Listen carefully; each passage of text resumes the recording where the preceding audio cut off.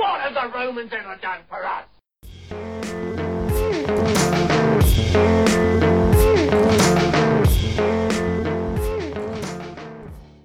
Hi, and a spooky welcome to the Ancient History Hound podcast. This is the third Night of the Living Dead episode. If you're a new listener, then you might want to check out the previous two Night of the Living Dead specials. The first was a two-parter with a guest where we spoke about werewolves, vampires and the like from antiquity, and also modern interpretation and how there was a link there. The second Night of the Living Dead was a shorter and single episode with just yours truly, and I went over some of the tales we discussed and also added a few extra bits.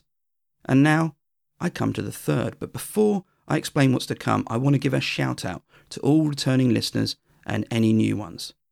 I've been getting some nice feedback and reviews recently, which is incredibly helpful. Like many other podcasters, the majority of podcasters, this is a hobby, but it's a demanding one. Believe it or not, I spend a lot of time researching, scripting, recording and editing each episode, and that's alongside a regular job and trying to crowbar in, I suppose, what I'd call a normal life, or whatever you can call normal these days. Along with caffeine, a few nice words can really help when I'm in a bit of a rut. So feel free to keep leaving reviews, but you can also say hi on Twitter, where I'm at Ancient Blogger. I'll be putting up some episode notes on my website, ancientblogger.com, and you can check out my Halloween pumpkins on there. For a few years I've been carving them in a Greek vase style. I also have tweeted a few pictures, so why don't you have a look at them, and more importantly, why don't you give it a go yourself? Right, back to the episode in question. As you will have noticed from the title and description, this time I'm going to look at ghosts in antiquity. We tend to think of ghosts and ghost stories as a modern thing, but by the end of the episode I hope you realise that ghosts have been a cultural feature going back a long time. In this episode, I'll be discussing how various peoples of antiquity understood them, what they did about them, where they featured in plays, letters and inscriptions, and there's even a very inadvisable trick with a walnut thrown in for good measure. In the course of the episode, I'll be visiting various parts of the Mediterranean, but I'm going to start a bit further east and in the lands of ancient Mesopotamia. It was here, in a place called Assur, which is located in modern-day Iraq, that a scribe called Kisir-Nabu was at work in the 7th century BCE. Like many scribes before and after him, he was copying documents, but not the sort you might expect. Kisir-Nabu came from a family of exorcists. His father was the chief exorcist here, and documents he was copying became known as the Exorcist's Manual. Copies of this have been found in later periods and other locations such as Sippur, southwest of modern-day Baghdad, and Uruk, further south. The manual was split into 3 sections and gave the would-be exorcist or asipu a list of rituals to do with consecration, temple rituals, omens and incantations. It's argued that this was old knowledge by the time Kisir-Nabu was at work, with versions dating back to the 11th century BCE. The job of an asipu, or masmasu as they're sometimes called, was a varied one. It could involve dealing with bad weather, failing crops, illness, and all manner of bad portents. But the incidents we are interested in is where the diagnosis indicated that there was a ghost at large. Ghostly activity was taken very seriously. For example, screams and sounds from a potential ghost were considered a particularly bad omen, and the appearance of one likewise wasn't something you want, and that's because ghosts were thought to cause serious illness. Treating a potential victim took a fair amount of knowledge. There was no single treatment. In fact, one scholar, Joanne Scurlock, counted 352 different types of remedies for hauntings. The majority of these dated to the 8th and 7th century BCE, but some went as far back as the 12th century BCE.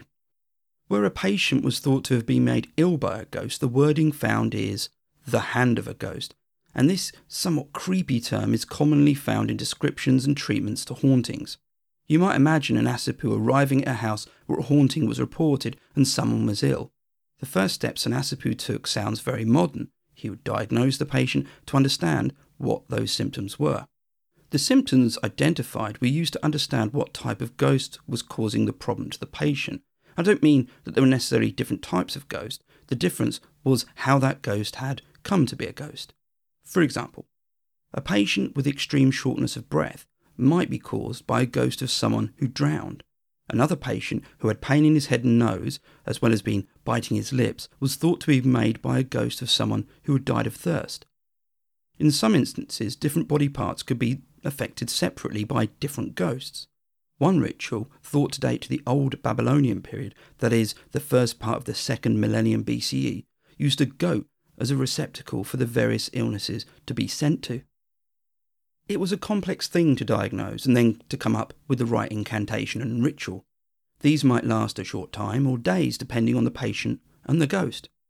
To help him, the Asaphu had a basin of water, a torch, and an incense burner.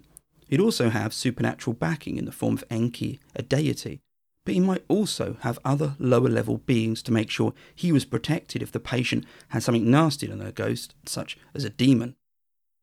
I should add a caveat here that the word demon carries with it a much more modern connotation of inherent evil. In Mesopotamia, this wasn't always the case. An Asaphu might then recruit another demon on his side, for example, Pazuzu. Not something you'd want to share a taxi with, even with social distancing. But Pazuzu really hated a demon called Lamotsu, who preyed on babies, infants, and young children. If that name rings a bell, it's because Pazuzu made it to the big screen as the demon who possessed the young girl Regan in the film The Exorcist. In Mesopotamia, ghosts were a symptom of imbalance. The natural order of things hadn't lined up for some reason, and they couldn't move on.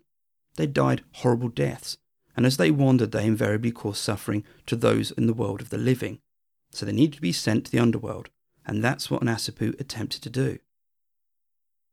The idea that ghosts were hanging around on Earth because they couldn't get to where they needed to go was an idea which was also thoroughly shared by the Greeks.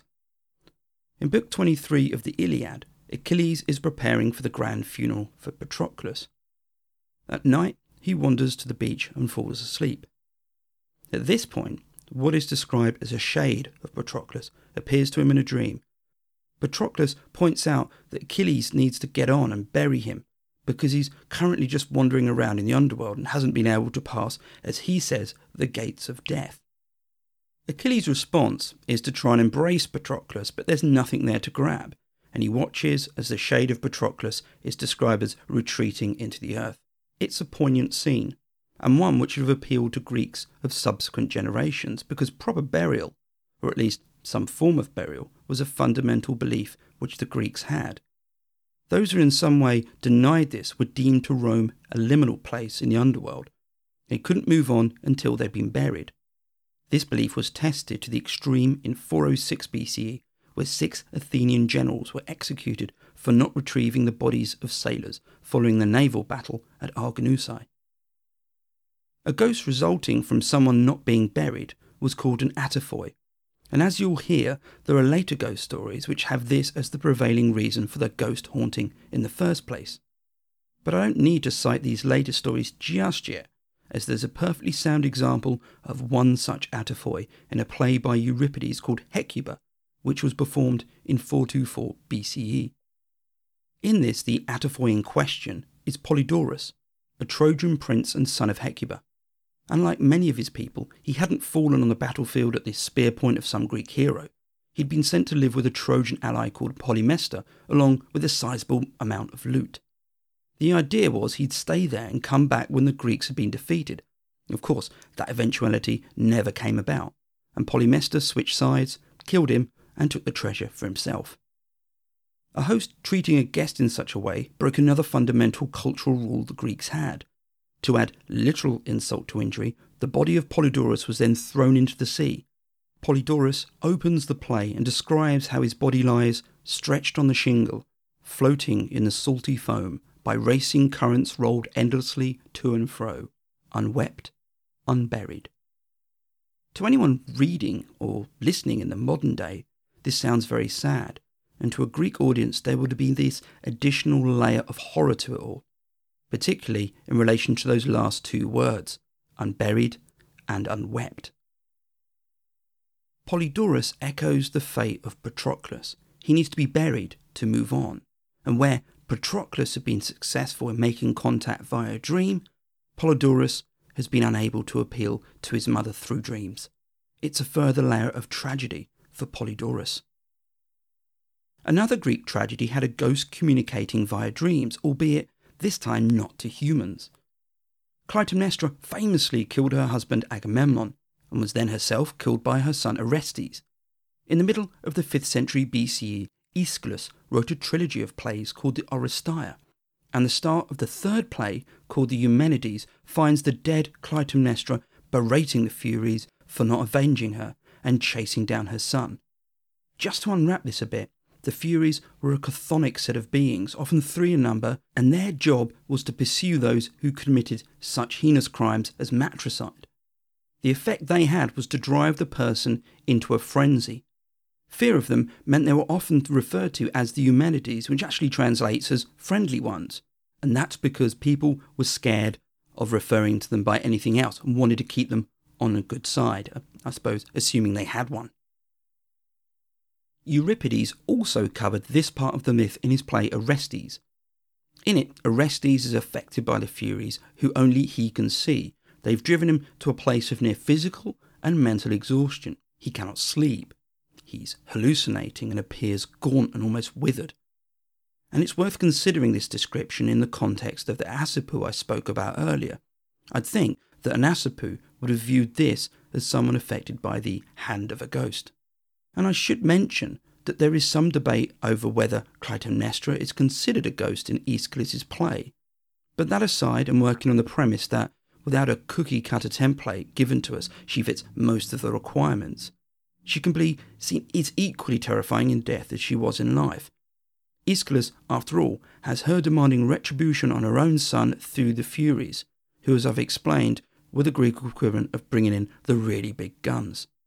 Clytemnestra also brings into play a slightly different perspective. With Polydorus and Patroclus, the appeal was for proper burial. Clytemnestra wanted revenge, and there was a type of ghost the Greeks called the elastoroi, who were identified as ghosts wanting exactly that, revenge. But before I go any further with the elastoroi, here are some words from the excellent Partial Historians podcast.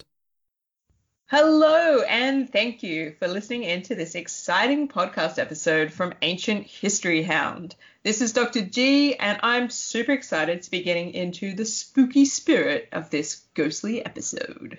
There is nothing scarier than ghosts, Dr. G, except ancient ghosts. This is Dr. Rad, and together we're the co-hosts of the Partial Historians. We love the ancient past and really enjoy the way that Ancient History Hound makes the past accessible through this podcast and their blog.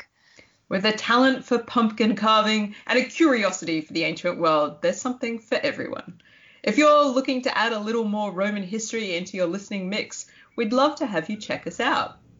And you can find the Partial Historians wherever you listen to podcasts. Our website is partialhistorians.com, and we're out and about on Twitter, Instagram, and Facebook. Now, back to the episode. Much obliged to the good doctors. It's a great podcast. And they're also a must-follow on Twitter if you either love ancient Rome or just want to get to know more about it. Getting back to the more sobering elastoroi, they didn't just haunt the pages of fiction, and perhaps a better example is the case of Pausanias, a famous Spartan general. Pausanias commanded the Greeks at Plataea in 479 BCE, where they defeated the Persians. After this, he travelled to the Hellespont with the Spartan navy and fell in love with a local woman called Cleonice. Both Plutarch and Pausanias wrote that Pausanias either killed her in a fit of rage or accidentally killed her. In either case, she appeared to him in his dreams, and this drove Pausanias to various purification ceremonies, which didn't work. Plutarch wrote that he visited an oracle at Heraclea, where he summoned her spirit.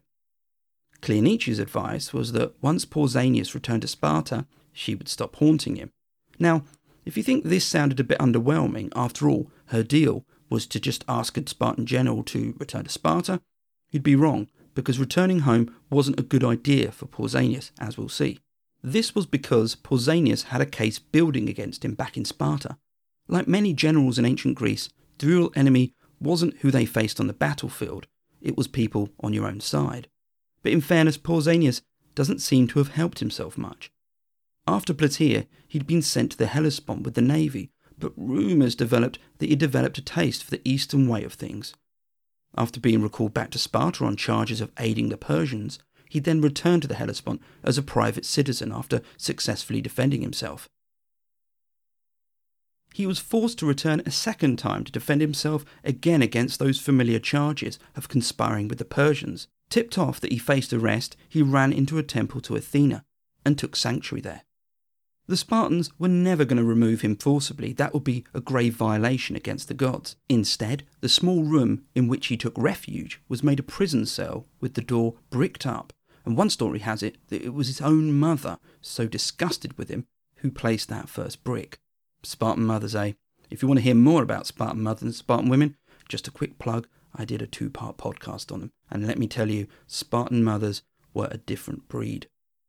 Just to make things more uncomfortable, the roof was then taken off, and sentries were placed outside to ensure Pausanias didn't escape. Though a sound idea in some regards, the solution via impromptu DIY had painted the Spartans into a corner. They certainly couldn't drag him from the room in the temple, but they equally couldn't let him die there, as it would pollute the sanctuary and likely cause offence to Athena. They waited until Pausanias was so weak from hunger that they managed to get him and carried him outside, where he died, and Thucydides wrote that the Spartans buried his body on that spot. Though Pausanias had given up the ghost, it duly returned. Plutarch's account of this included how Pausanias' angry ghost haunted the temple until experts brought in from Thessaly were able to deal with it. In fact, it's worth noting that this story is really a combination of sources adding their bits. You may have noticed that Cleonice's revenge isn't that immediate, as after returning to Sparta, Pausanias gets off on the charges and returns to the Hellespont before coming back, and presumably this is where Cleonice's words prove true. Yet the source we'd least associate with the tall tale out of the three, Thucydides, included a reference to statues being offered at the temple when Pausanias was buried. Taken at face value, this doesn't mean much, and it's easy to relegate the accounts by Pausanias and Plutarch as just trying to spice up a bit of history. However, those statues might be proof that something went on. This is because there was a plausible link with statues as offerings to help counter a ghost or a haunting. Pausanias wrote about a rock-wielding ghost wreaking havoc near Orchomenus in central Greece. The oracle at Delphi advised that a statue of Actaeon chained to a rock was the solution. It's plausible that the statues offered at Sparta were part of this practice. This opens up the idea that ghosts might be appeased or expelled by the use of votive offerings. Statues were just one form of this. In Cyrene, a Greek colony on the North African coast, an inscription outlined how this might be done on a much smaller and therefore cheaper scale. The inscription is known as the Lex Carthatica, and it somewhat ambiguously outlines how you deal with an alastoroi. The first step was to make a proclamation for 3 days where you'd name the deceased person. You'd then carve a figurine representing them and set aside a portion of everything for the ghost of the deceased. What this meant was that you'd play host to the ghost with food and water. After being the hostess with the mostess to the ghostess, you'd bury the figurine and hopefully you didn't need to worry anymore. What's worth noting here is that use of figurines to this effect was common in Mesopotamia. The Yasipu might use these when exorcising a ghost, so it's possible that the Greek use of figurines and statues borrowed from this or was informed in some way. A more detailed inscription was found in Selinus, which is in southwest Sicily. It was another Greek colony with an inscription on a lead tablet which dated to the mid-5th century BCE, so around the same time as the one from Cyrene. Here, the ritual slightly differed. The individual made a proclamation, but then purified himself. This time, without any figurines, he played host with water, salt, and a meal as offering of appeasement. Finally, he sacrificed a piglet and ensured that the blood soaked into the earth. And this last detail is important, as it's a clue to the chthonic association with this rite. Often a bowl was used to collect the blood from a sacrifice. Deliberately letting it soak into the ground was thought to nourish the ghost. This was certainly the case with Odysseus in Homer's Odyssey. In order to speak with the dead, he's given a set of instructions which involved digging a small trench with a sword, pouring libations into it, and then cutting the throat of the sheep and allowing the blood to spill into the trench. In the words of Kellis, This brings all the boys to the yard, and resulted in a number of ghosts appearing, all eager to converse and then take their fill. The ritual Odysseus performed is a very interesting one. For starters, it's protected knowledge. This is given to him by a goddess. It wasn't readily known by mortals. It could also be Homer referencing an older set of what are known as pit rituals, and these were practiced by the Hittites, a civilization which was based in central modern-day Turkey. Their heyday was the mid to late 2nd millennium BCE, so many centuries before Homer, and their pit rituals were used to access underworld deities.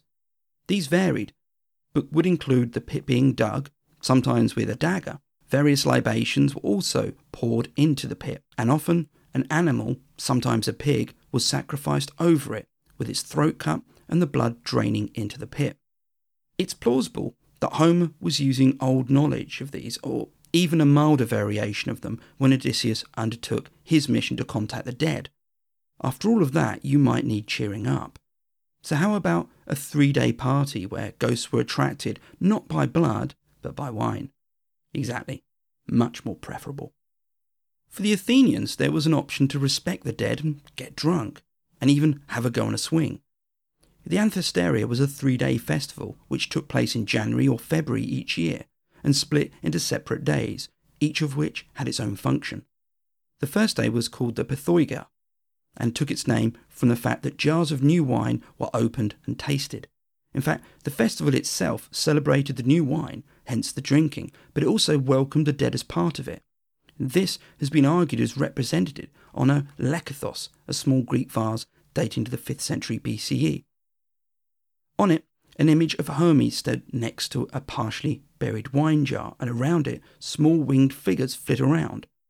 The readings of this vary. Is Hermes shooing them away from drinking the wine, or watching them as they fly out of it, or just watching them drink the wine? What's not so much debated is that the winged figures are souls of the dead. A range of activities took place over the 3 days. This included the overall acceptance that the dead had joined with the festival. Doors were anointed with pitch to keep the ghosts out, and there was even a ritual women performed called the Aura, which they sat on swings suspended from trees and, well, swung. I can only hope that they hadn't drunk too much at that point, otherwise it could get very messy. The final day saw offerings to Hermes and the dead made, with the notion that by doing so, they'd be appeased and Hermes would lead them back to the underworld. That was one of his key duties, by the way. If you're wondering whether ghosts in antiquity could get hangovers from a 3-day drinking festival, well, it isn't just you. In his play The Frogs, Aristophanes makes exactly this joke. A more substantial reference to ghosts and hauntings was made not in Athens, but Rome, and by the playwright Plautus. His play, The Mostelleria, is thought to have dated to the beginning of the 2nd century BCE. Mostelleria translates as the haunted house, which is a joke in itself, as the house in question isn't haunted, it's a ruse. This ruse is needed to keep a merchant out of his house, and it's facilitated by a wily slave who informs his master that 7 months ago a ghost appeared to the merchant's son in a dream and informed him that he'd been murdered by the then owner of the house, who'd buried him there. The slave goes on to suggest a lot of other ghostly manifestations which have since occurred. For comic effect, someone hiding in the house then makes a noise, which the slave cries out as being made by the ghost, which alarms the merchant further. None of this would be effective if the haunted house wasn't recognisable as a cultural feature. To use it as a backdrop to the play both literally and figuratively suggested that the Roman audience at the time were familiar with this concept. A few centuries after Plautus had written his comedy, we have another ghost story involving a haunted house, which is featured in a letter by Pliny the Younger. I've featured this in both my previous Night of the Living Dead podcasts. It's a great story because it has a number of important features to comment on. It's also pretty spooky. The location is 1st century BCE Athens, and we can have a rough idea of the date because the main character is the philosopher Athenodorus. When he arrives in Athens, he comes across a house which has been made available to buy or rent at an incredibly cheap price. The reason, as you would have guessed, was that it was haunted. This wasn't just the odd ball bouncing down the stairs or a mildly annoying type of haunting with things being where they shouldn't have been. It was visceral, and the previous inhabitants had been so scared by the nightly events that Pliny wrote how they couldn't sleep and had died as a result of the continual terror making them unwell. Athenodorus took up the challenge and rented a house. The first night, he asked for a couch to be put in the front room along with a lamp, and he set about writing. After a while, he heard the clanking of chains which grew louder and louder, but he didn't look up. Eventually he did, and he saw the figure of an old man with a long beard, with chains on his hands and his feet. The ghost didn't speak to him, but he kept rattling the chains, and started beckoning Athenodorus to follow him. This he did, and when the ghost turned a corner in the courtyard, it disappeared. Athenodorus marked the spot with some leaves and went to bed. In the morning, he requested permission from the magistrates to dig the spot he'd marked. There, they found human bones entwined with chains. They were taken away, given proper burial, and the ghost was seen no more. By the way, the letter is Book 7, 27, by the way, in case you want to read it. The story has a number of elements to it which feel quite modern, almost to the point of cliché. There's the haunted house itself, and the ghost rattling chains. It's also interestingly set in Athens, like the house in the Mostellaria. Was this because it was easier to do so, I wonder? Did it make it more believable? Or was it just a nice narrative feature? The ghost itself is an interesting mix of the generally more passive Ataphoi and the certainly more aggressive Elasteroi, but perhaps for Rome these definitions didn't really work, and it might not be fair for me to try and make these instances fit these definitions. Its appearance is curious. This isn't a glowing white ghost, or indeed one which can be seen without help from a lamp. It is, though, quite scary. The fact that it cannot communicate verbally somehow adds to this. Instead, it can only make those clanking sounds with the chains. There's even an underlying spookiness to all of it, regardless of a haunting. The mere fact that human remains are somewhere in a house that you live and you don't know about them is itself pretty creepy.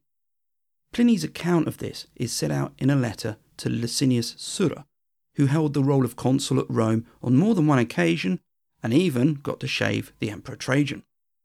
The letter starts with Pliny asking Licinius' thoughts of ghosts, and after recounting the story I've just told, goes further to write something one of his freedmen had experienced. The freedman in question was sleeping next to his brother, and dreamt that he saw someone sitting on the bed and cutting some hair off his head with some scissors. The next morning he awoke to find a bald patch and hair on the floor. A while later this happened again, not to him, but in the slaves' quarters, and in this instance 2 men in white came through the window and cut more hair whilst he was asleep. It sounds a bit more of a prank than a haunting, but the letter is very interesting from the perspective of reading how Pliny handled the age-old question of, do you believe in ghosts? We have another example of a haunting being reported by someone close to it, at least in proximity. Plutarch was born in the 1st century CE, and in a place called Chaeronea, which is in the Greek mainland. In his work, Lives, he reported how a local, a man called Damon, had been lured to the baths there and murdered in a room. Though this took place in the early 1st century BCE, so at least 100 years prior to the birth of Plutarch, he wrote even in his day how strange sights and sounds were still being seen there. Other 1st century CE writers had their own accounts of hauntings. Suetonius wrote about a room in Augustus' grandfather's house, where the future emperor spent much of his childhood. And I quote, "No one ventures to enter this room except of necessity and after purification, since there is a conviction of long standing that those who approach it without ceremony are seized by a shuddering and terror. And what is more, this is recently shown to be true, for when a new owner, either by chance or to test the matter, went to the bed in that room, it came to pass that after a very few hours of the night he was thrown out by a sudden mysterious force, and was found half dead before the door." Suetonius had one other ghostly tale, and one more directly related to an emperor. After he was assassinated, Caligula's remains were first buried in some gardens, and these then received nightly visits from ghosts until his remains were reinterred to the mausoleum of Augustus. The house where his wife and child were killed was also haunted, that was until it burnt down. Where Athens had its drunken and swimming festival to appease the dead, Rome also had its version, though far less fun. The caveat here is that we only have Ovid as the main source for both of these, the Parentalia and the Lemuria, so it's worth bearing this in mind. The Parentalia took place in mid-February and was a personal affair. Rome shut down and families withdrew to honour their dead ancestors. It was much more sober than the Anthesteria, in more ways than one. As with the Greek festival, food was left for the ghosts as offerings. This lasted for 8 days, with the Feralia as the final day, which the ghosts were ushered back to the underworld through specific rites. The second festival occurred in May. It was called the Lemuria and was shorter at 3 days. Participants walked barefooted, performed purification rituals, and threw black beans over their shoulders. The stages of purification and feeling the ghosts feel familiar to those at Selinus, where the person performing the rite also had to wash their hands and then set aside the food, and we've seen elsewhere where feeding ghosts was part of a way in which you interacted with them. Where things get more interesting is where Ovid noted that the Lemuria was originally called the Remuria after Remus, who following his death came back as a none too happy ghost and was appeased by Romulus in this fashion with this festival. If you've listened to my podcast on the foundation of Rome, you'll have heard me speak about how Rome was not shy of retrospectively inventing traditions, and this sounds very much the case here. One aspect the Lemuria did have was throwing straw dolls, or argi, into the Tiber, and without trying to plug things too much, I picked up on this in my human sacrifice podcast, as this does feel as if it has a darker origin to it. Keeping things in that darker hue, I come to my next story recounted by Phlegon, a freedman of the Emperor Hadrian. His ghost story carries a more menacing tone, which I'll get to after I've told it. The story is set in a house in mid-4th century BCE Amphipolis in Greece. The family living there had sadly lost their daughter, a young woman called Philinion, several months earlier, and had been visited by a guest called Machates, a young man who was staying with them. Machates had been visited in successive evenings by a young woman. The household nurse happened to spy in on them one evening and was shocked because the young woman looked very much like Philinion. She reported this to Charito, the mother of Philinion, who peeked in but couldn't quite make things out. The next morning, Charito questioned Machates over his guest. Unaware of anything, Machates told them that the girl was called Philinion and showed a ring that she had given him. This caused no small amount of alarm, as the ring was recognised as one given to Philinion. However, it was still plausible that this girl was someone who looked like her and had just come into possession of her ring. Perhaps she'd bought it from grave robbers. The trio concocted a plan whereby Machates would send the alarm when the girl arrived that night so they could catch her. Machates did just this, and Charito arrived with Demostratos, Philinion's father. They expected to catch the would-be grave robber and ask her how she had got their daughter's ring. Well, you probably guessed it. What they actually found was their dead daughter. The parents were overcome with emotion, as you might understand, but Philinion was anything but happy. She turned on them and vented her anger that she had been interrupted. She then stated that they'd have to watch her die again, and her body collapsed lifeless on the floor. The next day, a meeting was held in a theatre in order to decide what to do next. The family tomb was opened, but Philinion's body wasn't there. In its place were a few items she'd exchanged with Machates. The solution given by an augur was to perform a few purification ceremonies and re-bury the body. And if you're wondering what happened to Machates, who must have realised that there was more chill than Netflix and chill about his relationship with Philinion, he later killed himself. I never thought I'd say, apart from the possible necrophilia, what really makes this dark is, but the added horror to all of this is that Philinion may not necessarily have been a ghost. She may have been a precursor to a vampire who was looking to eventually target Machates. It's a rare instance of a ghost having a corporeal form, that is to say a real body. What often happens is that the ghost is embraced, but there's nothing to grab. I bet Mecates have wished that was the case. And just to lighten the mood, my Night of the Living Dead 1 podcast goes into detail with respect to vampires in ancient Greece. A more tongue-in-cheek view on ghosts and the general supernatural was provided by Lucian. He was a writer in the 2nd century CE and hailed from modern-day Turkey. He wrote a number of pieces, and one which survived is called The Lover of Lies. It's a dialogue between characters and includes increasingly more fabulous accounts and tales. Take this story, which isn't ghost-related, but interesting nonetheless, as an example.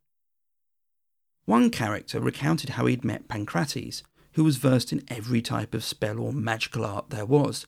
During his time with him, Pancrates would occasionally transform inanimate objects into sentient beings, which then ran chores, for example going to the market or doing some cooking, and he did this through an incantation. One day when Pancrates was out, the character tried an incantation on a pestle which had been carrying water the day before. Initially it worked, and the pestle drew water, but when ordered to stop, it wouldn't listen and instead carried on.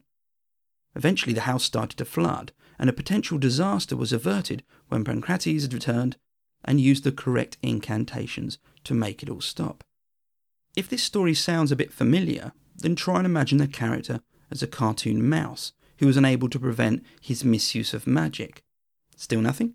Well, this was apparently the inspiration behind The Sorcerer's Apprentice. Just a bit of Disney trivia there for you. In dealing with ghost stories, Lucian doesn't revert to farce. In fact, it's more about ridiculing the whole idea of them. One of the characters recounts a tale which is near identical to the one involving Athenodorus. And there's also one involving a grieving husband who'd just lost his wife. He promised her that he'd burn her clothes and jewellery with her, and one day he's visited by the ghost of his wife. As per those before him, he tries to embrace her, but she's not that interested. Her only reason for visiting him was that because he'd only burnt one of her favourite sandals, meaning that she didn't have a pair to wear in the afterlife. After showing him where it was, she promptly disappears. Lucian's dialogue also has mention of an individual who practiced exorcisms, and the context was that it was all an act. This brings the episode neatly round near full circle, because there are accounts of exorcisms and necromancy in Rome in the imperial period. I'll start with the Jewish historian Josephus, who wrote of an exorcism performed by a colleague of his in front of the Emperor Vespasian. I have seen a certain man of my own country, whose name was Eleazar, releasing people that were possessed in the presence of Vespasian and his sons and his captains, and the whole multitude of his soldiers. The manner of the cure was this: he put a ring that had a foot of one of those sorts mentioned by Solomon to the nostrils of the possessed, after which he drew out the demon through his nostrils, and when the man fell down immediately, he adjured him to return to him no more, making still mention of Solomon and reciting the incantations which he composed. And when Eleazar would persuade and demonstrate to the spectators that he had such a power, he set a little way off a cup or a basin full of water, and commanded the demon that is in and out of the man to overturn it, and thereby to let the spectators know that he had left the man. It wasn't just Josephus who commented on the Jewish practice of exorcism. Rabbi Jonahan B. Zakkai, a contemporary of Josephus, was quoted as asking, "Have you never seen a person into whom an evil spirit had entered? What should be done with one such affected? Take roots of herbs, burn them under him and surround him with water, whereupon the spirit will flee." Another rabbi, Simeon ben Yohai, was credited with expelling a demon from the daughter of Marcus Aurelius nonetheless. To understand this more, I linked in with the Brighton and Hove Jewish community, the BNJC, and they were able to advise me that Simeon B. Yohai was indeed a prominent figure, though this story might be one to take more lightly.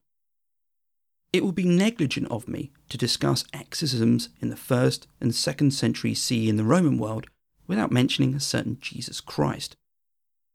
Whatever your religious leanings, you cannot get away from the fact that the early Gospels, mainly Luke and Mark, mention Jesus performing numerous exorcism-type rituals. The difference here was that these were people possessed by demons, not so much afflicted by ghosts, though the instance where Jesus sent a number of demons into a herd of pigs does make me think of that much earlier occasion back in Mesopotamia, which involved a single goat. But it wasn't always Jesus performing these. Acts 19 described a situation whereby a number of Jewish men were going about performing exorcisms in the name of Jesus. Not that they were particularly successful at it, though. The instances I've mentioned suggest that exorcism was something which hadn't died out. It might have been reinterpreted and aligned with the monotheistic faiths, but it was still a thing. But was it a Roman thing? Rome had always been in a sort of cultural negotiation with those it lived alongside and often eventually conquered.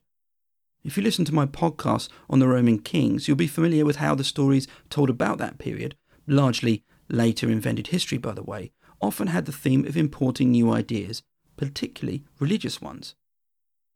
But I don't want to get sidetracked on this, though it is worth acknowledging that Rome's experience with what might be called the other was part of a wider dialogue, which it had both internally and externally. And we do get some ideas of what Romans thought of rituals which involved the dead and specifically speaking to the dead through sources which have survived. Take Cicero's character assassination of a Roman called Vatinus in the Roman courts. Chief amongst these was his alleged practice of necromancy, which Cicero claimed involved using the body parts of dead boys. Pliny the Elder included necromancy, along with a number of other types of activities which he deemed as fruitless. Ironically, his main piece of evidence for this was that Nero was a huge fan of trying to speak to the dead, but even he'd given up on it. Added to this was his account of Appian, a leading scholar on Homer. Apparently, Appian had summoned up the ghost of Homer and asked it some questions, but he never shared the answers. When Aeneas travelled to the underworld in Virgil's poem The Aeneid, he encountered ghosts, but he didn't invoke them or perform any ritual to make them appear. Consider how this differs with Odysseus, and how he performed a specific ritual to attract them. Perhaps the idea that Aeneas would have done such a thing was too risky for Virgil to have him doing. As such, it's arguable that Rome wasn't keen on invoking the dead or trying to talk to them. Though it did have those possible festivals of the dead, they were couched strongly within a state religion and not personal interaction. Necromancy was a discipline amongst many others which certain groups became associated with, and you won't be surprised when I mention that this was particularly strong with those from Mesopotamia and the East. The terms we find used to cover these are magicians, astrologers, and sometimes Chaldeans. Rome seems to have tolerated these groups, but on occasion stronger measures were taken. In 16 CE, things had come to a head. Tacitus in his annals wrote that the Senate had ordered the expulsion of the astrologers and magicians from Italy. One, Lucius Pituanius, was thrown from the Tarpeian Rock, another, Publius Marcius, executed by the consuls in the traditional fashion to the sound of the bugle outside the Esquiline Gate. Prior to this, there had been expulsions from the city, for example by Cornelius Scipio Hispanus in 139 BCE and Marcus Agrippa in 33 BCE. In Cato's On Agriculture, written in the middle of the 2nd century BCE, the author advised that those who oversaw farms would keep these types away if they turned up. Even as far back as classical Greece, there were mumblings that there were groups of individuals who were claiming to have outlandish skills and abilities. As an example, Hippocrates, the father of modern medicine, railed against those who claimed they could cure illnesses through incantations alone. One major criticism, as I've mentioned, was that some thought it all a sham, and it's easy to understand why. Necromancy lent itself to what we might call the performance. Remember Eleazar and the bowl of water, which, when knocked over, signified that the demon had been expelled? But what if you could make a corpse talk? And I don't mean by any supernatural ability. Ventriloquism was a known art back in classical Athens. A very famous ventriloquist was called Eurycles, and he was referenced by both Plato and Aristophanes. The Greek for ventriloquist was agastromenes, which translates as belly prophet, because it could sound as if the belly was speaking. With a crowd eager to be convinced, it would be more than plausible to fool those into thinking that you genuinely had a corpse replying to you if you could throw your voice. Getting people to believe you had a skill like this could bring you a fair amount of coin, but convincing crowds that you had supernatural skills might also bring you power. And now I come to the trick with a walnut. It took place in Enna, a city in Sicily, in around 130 BCE. A Syrian slave called Eunice had built a reputation in making predictions. More impressive was his ability to go into a trance and, whilst doing so, breathe fire. This was actually done with the aforementioned walnut, which had been filled with sulphur and had a couple of holes in it. And it goes without saying, please do not try this at home. Eventually, he had 400 slaves rise up and take the town and crowned him king. They now called him Antiochus, and there was even a coin minted with him on it. Now, one thing Rome had was plenty of slaves, so perhaps the reason Cato didn't like those practitioners such as Eunice hanging around his farms was because the people working there, particularly slaves, might get ideas. Perhaps this is what scared those in power, particularly in Rome, the fear not that someone could genuinely summon the dead or speak to them or prophesize in some way, but convince others and the multitude they could. I started the podcast with the hope you'd hear how ghosts were embedded into cultures of antiquity. I've spoken mostly about Greece and Rome. What I found most interesting is how some of the same questions we ask today were being asked back then. Idea of ghosts were accepted as serious things, but also lampooned and satirized, and the people who believed in them likewise. I think I can speak for everyone though. We definitely need a drunken ghost festival with swings. And I hope you've enjoyed the podcast, heard a new story, learnt something new, or at least taken your mind away from things. I'm going to put my show notes on ancientblogger.com as I have been doing with my podcast. And if you're on Instagram or Facebook or Twitter, just look for Ancient Blogger. It's usually me. And if you want to drop me a line in old school fashion, my email is ancientblogger@hotmail.com. Finally, I realise this year is obviously different to previous Halloweens, but I hope you have fun all the same. Till next time, keep safe and stay well.